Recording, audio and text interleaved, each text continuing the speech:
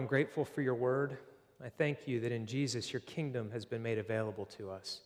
Lord, by your Spirit, would you come and open our hearts, our eyes, our ears to hear your good news. And as the preacher this morning, I ask for your grace and help that I would be clear and true to your scriptures. In Jesus' name I pray this. Amen. You may be seated.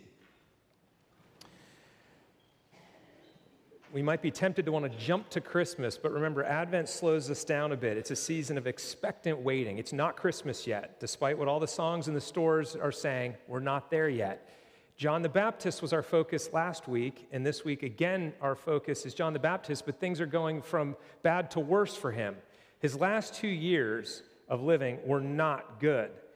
Now, we have it on really good historical evidence from Josephus, the Jewish historian, that when Herod arrested John the Baptist, he put him in a fort that is across the Dead Sea in modern-day Jordan now. It's just a heap of rubble from the Romans destroying it, but it's called Machaerus, and there was a dungeon in it, and he spent his last 2 years there. I have a picture up here of Masada, which is the one fortress that was preserved, and that's actually, that little structure on it is the ski lift, the cable car that brings you up to the top. It's very high, overlooks the Dead Sea. That's the Dead Sea off in the distance.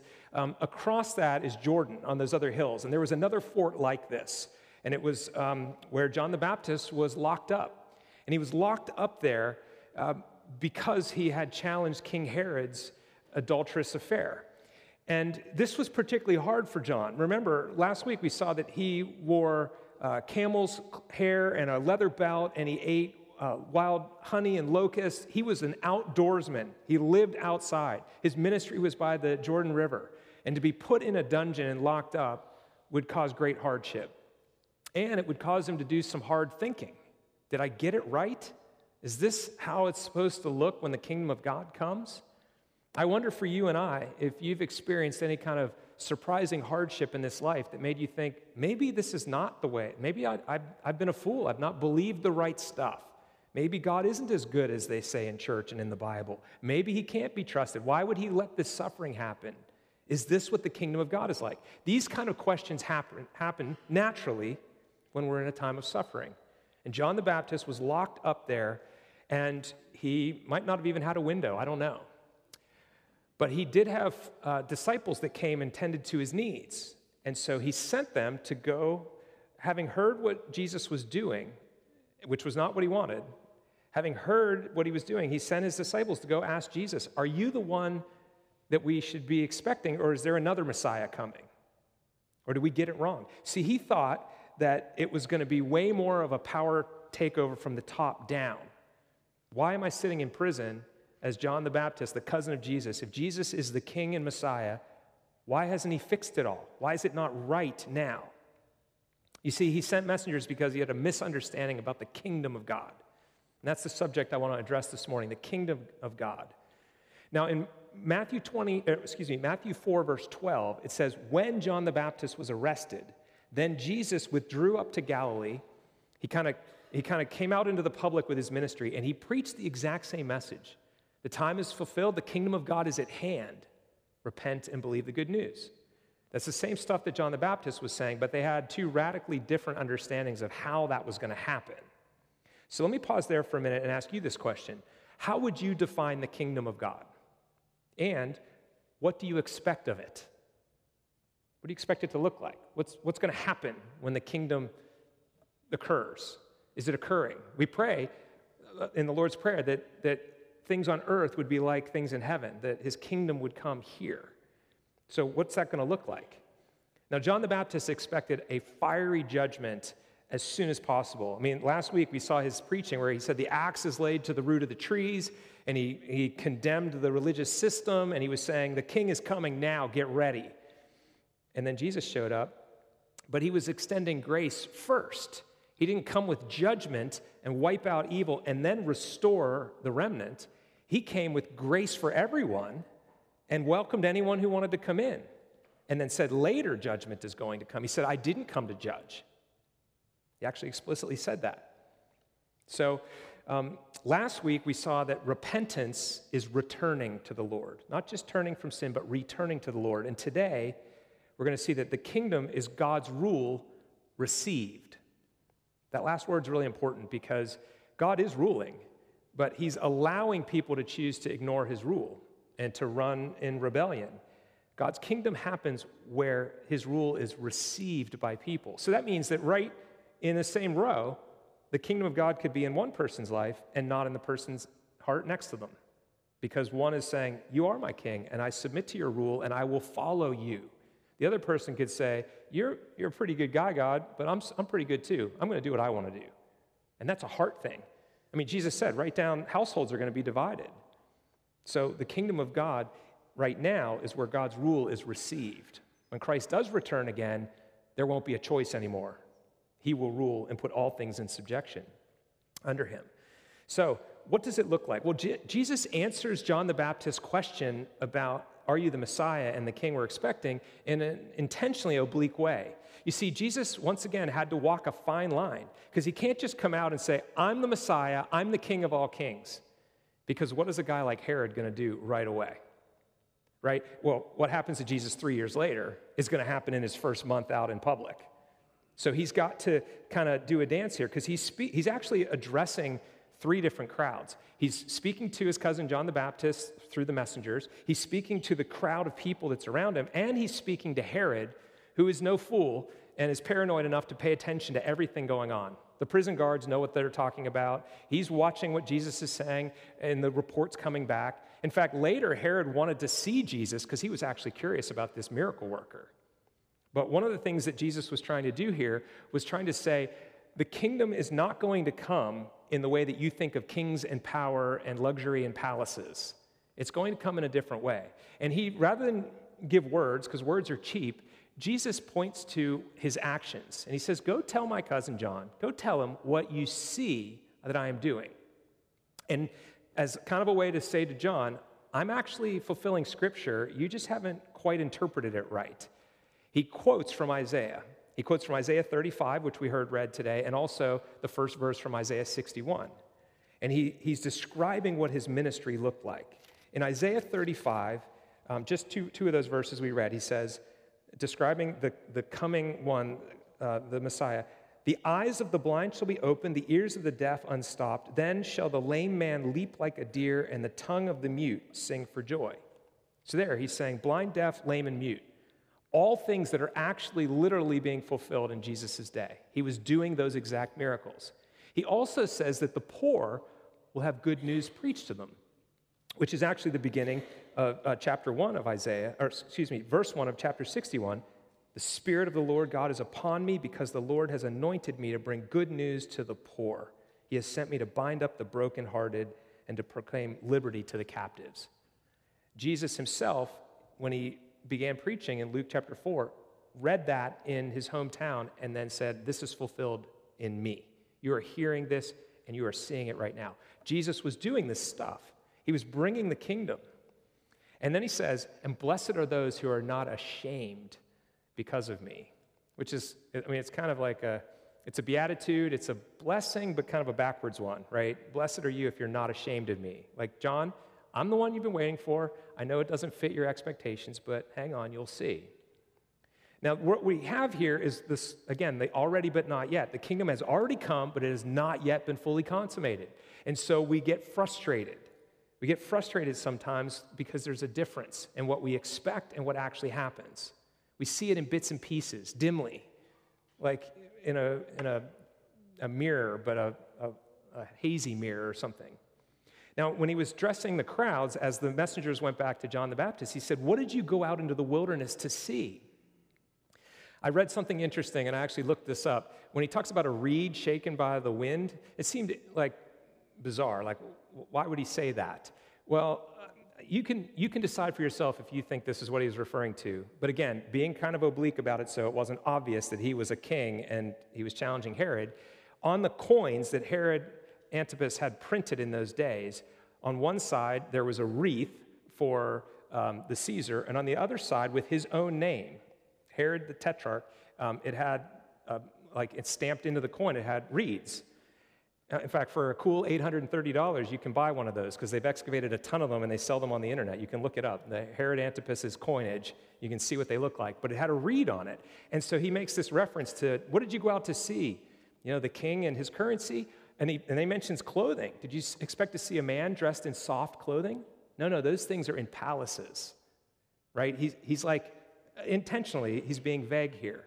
He's saying that his kind of kingdom is very different than Herod's kingdom or anything else that we've seen. He's a different kind of king. And then he says, and John the Baptist, he's the greatest man of all time up until the kingdom now. And the least in the new kingdom is greater than John.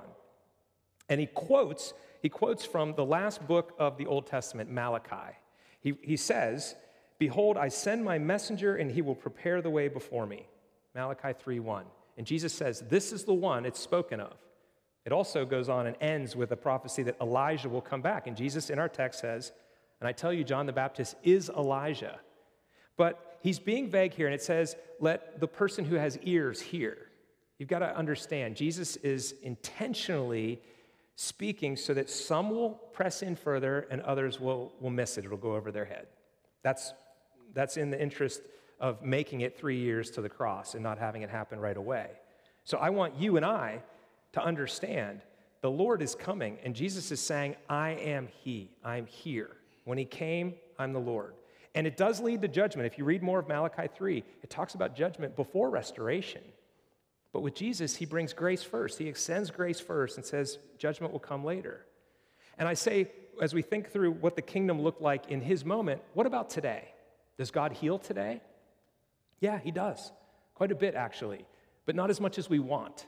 Even the Apostle Paul had some kind of ailment, and 3 times he begged God to heal him of it, and God said, no, my grace is sufficient for you. And so we get frustrated sometimes. In our healing ministry, we pray for God to heal, and sometimes he does, sometimes he doesn't. Sometimes it seems partial. It can be frustrating to us. But I think there's also a spiritual and a figurative fulfillment, as well as oftentimes a literal one. Or I should say, sometimes Jesus literally heals still, but oftentimes he does it in a spiritual way. So take, for instance, the blind. There are people who have their sight restored, but many don't. But then there are those who are blind of heart, and the eyes of their heart, so to speak, are opened, as the song used to say. In John chapter 9, a man born blind is healed by Jesus, and then later he has a conversation with Pharisees, and they say, well, what, are we blind too? And he says, well, if you admitted you were blind, then you could actually see clearly to be saved. But since you say you can see, you remain blind. See, it was a spiritual fulfillment, but it was also a physical fulfillment there. What about the lame, those who cannot walk? Sometimes God will heal people so they can walk. But in John 14, we hear Jesus say, I'm going somewhere, and Thomas says, we don't know where you're going. How can we know the way? And he says, I'm the way and the truth and the life. No one comes to the Father except through me. So there are people who have legs that work perfectly well, but they don't know where they're going. They don't walk well because they're not walking according to the kingdom. And Jesus says, I'm the way. I will show you the way to the Father. Follow me. Walk in the way. In fact, Christianity was first called the way when it appeared on the scene in Acts. It was called the way. It was a way to live and walk and be. Or lepers. They had skin ailments. God still heals skin ailments oftentimes today. However, the leprosy caused people to leave the community. They were outcast. They were living on the margins. They couldn't enter in because they were contagious. Jesus heals people and brings them back into community still today. What's interesting about the gospel is 2 people who have nothing worldly in common, if they both find salvation in Jesus, all of a sudden have everything in common because they've recognized that salvation is in him, and new friendships are formed, new community is formed. When these things are happening, the kingdom of God is breaking in. When somebody's heart is open to see the good news, when somebody learns to walk in the way of the kingdom, when somebody makes a connection with the community of faith and finds belonging in the church, in the visible body of Christ, the kingdom of God is breaking in. What about the deaf, those that can't hear? Well, sometimes God heals people's hearing in their ears. But also, the kingdom comes when people hear the voice of God. Have you heard it?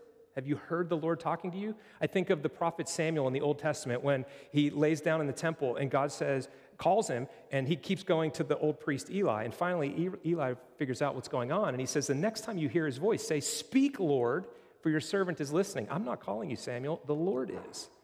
And I say to you, you are not a Christian unless you've heard the voice of the Lord. Not audibly necessarily, but the way that you've heard him is God calling you, speaking. Jesus says in John 10, My sheep hear my voice. I know their name. I call them out, and they follow me. God still speaks today. Can you hear him? He gives hearing to the deaf of heart, maybe we could say. What about the dead? The dead are raised. Now, there's only been one resurrection so far, and that's Jesus. But resuscitations happened in Jesus' day. They happened in Paul's day. Paul preached one time so long, a boy sitting in a window got tired and fell out and died. And he went down, and he prayed, and he brought him back to life and went back up and kept preaching until sunlight. I love that story. Paul was very smart and long-winded. I promised not to be long-winded. But there's this idea of a dead man walking, of a dead heart being made alive by the gospel. People are born again, John 3. I mean, Jesus says, unless you're born again, you can't even see the kingdom.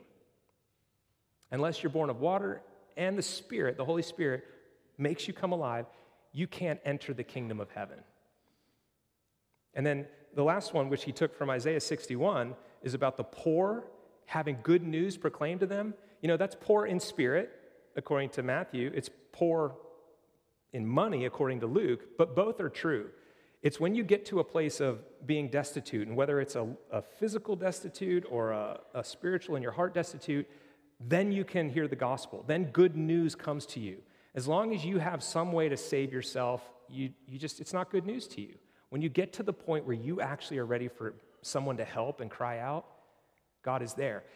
What we find around the world, both locally and globally, is poor people are coming to the gospel way faster than rich people. I mean, Jesus said it too, how hard it is for the wealthy to enter the kingdom, but the poor come in quickly. I can tell you in India, our mission of the week this week is Good Shepherd Church of India, and when David and I went there a couple years ago, we saw the Dalits, the outcasts, coming in large numbers to hear the gospel, to come to the medical clinics. They were planting churches. They're being educated now. There's all kinds of stuff. I'll tell you more about it at our mission of the week. But it was those poor people that were so quick to receive the gospel.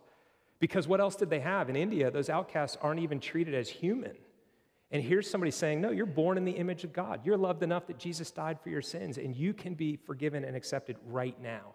The kingdom breaks in those moments. So the kingdom of God is wherever his rule is received. Have you received it? And are you participating in it happening for others around you? Now, I do need to point out, and Jesus does it here too, in the verse 12, he says, from the days of John the Baptist until now, the kingdom of heaven has suffered violence, and the violent take it by force. Now, there's a footnote in here about the Greek construction, and it can be taken either way. It's not clear. In Matthew, he takes it one way, and Luke, he takes it another way. It's not clear whether people are violently attacking the kingdom of God to stop it and hurt it, but that's certainly a true thing in the world. Or if people are so in need of it that they are willing to give anything, they're breaking through the doors violently to get in. They're laying down everything. They're becoming so hungry for God that it's almost like a violent thing to get into the kingdom of God. Both things are true. But I think for our sake, it's helpful to recognize this is not going to be a smooth inauguration. It hasn't been for 2,000 years. It just, there's going to be a resistance wherever the kingdom is being made manifest. So just expect that. Don't think it's going to be easy for your unbelieving neighbors to come to faith. There's going to be resistance. There's going to be a clash. There's going to be obstacles. And so pray, but expect resistance. Now, when we say that the kingdom is wherever God's rule is received, it's a reminder that there's a choice here. People can choose to reject it or accept it. I think about practical ways to choose the kingdom. And on our men's retreat, we read the Henry Nouwen book, The Way of the Heart. And in there, he tells a story. He's a Catholic priest who goes to Calcutta and meets Mother Teresa. And when he's there, he asks her directly, Mother Teresa, what should I do? What advice do you give to me? And she thought about it for a moment, and her advice to him was, I love the simplicity of this, and this is for him, for Henry Nouwen, not necessarily for you. She said, for you, spend 1 hour a day in adoration of Jesus, and don't do anything you know is wrong. I think that's really wise advice. I think it's worth us considering as well, because the adoration part has an expulsive power. It's like, adore Jesus, and everything else will grow pale in comparison. And then trust your conscience, and just follow the word, Adore Jesus, and then do what seems right to you, because the Lord will be leading you. I just like the simplicity of that. And Jesus himself said, seek first the kingdom of heaven, and all the other stuff will be sorted out. Seek first the kingdom. And the kingdom of God is available now, right here. So we pray like crazy for physical healing. We also pray like crazy for spiritual healing. And we come to him, and we say, come, Lord Jesus, come fully. Let your kingdom fully come. So seek first his kingdom, receive his rule, and expect great things from our Lord. Would you pray with me? Lord, forgive us for the times when we just get frustrated and stop trying. I do pray that your kingdom would come. I thank you for your power, that you are able to do more than we could ask or imagine. Lord, if there's anyone here who is not submitted to your rule, would you soften their heart? Would you show them how good it is? And Lord, I pray for your church around the world that you would strengthen it. Thank you, Lord. I pray this in Jesus' name. Amen. I want to invite you to stand.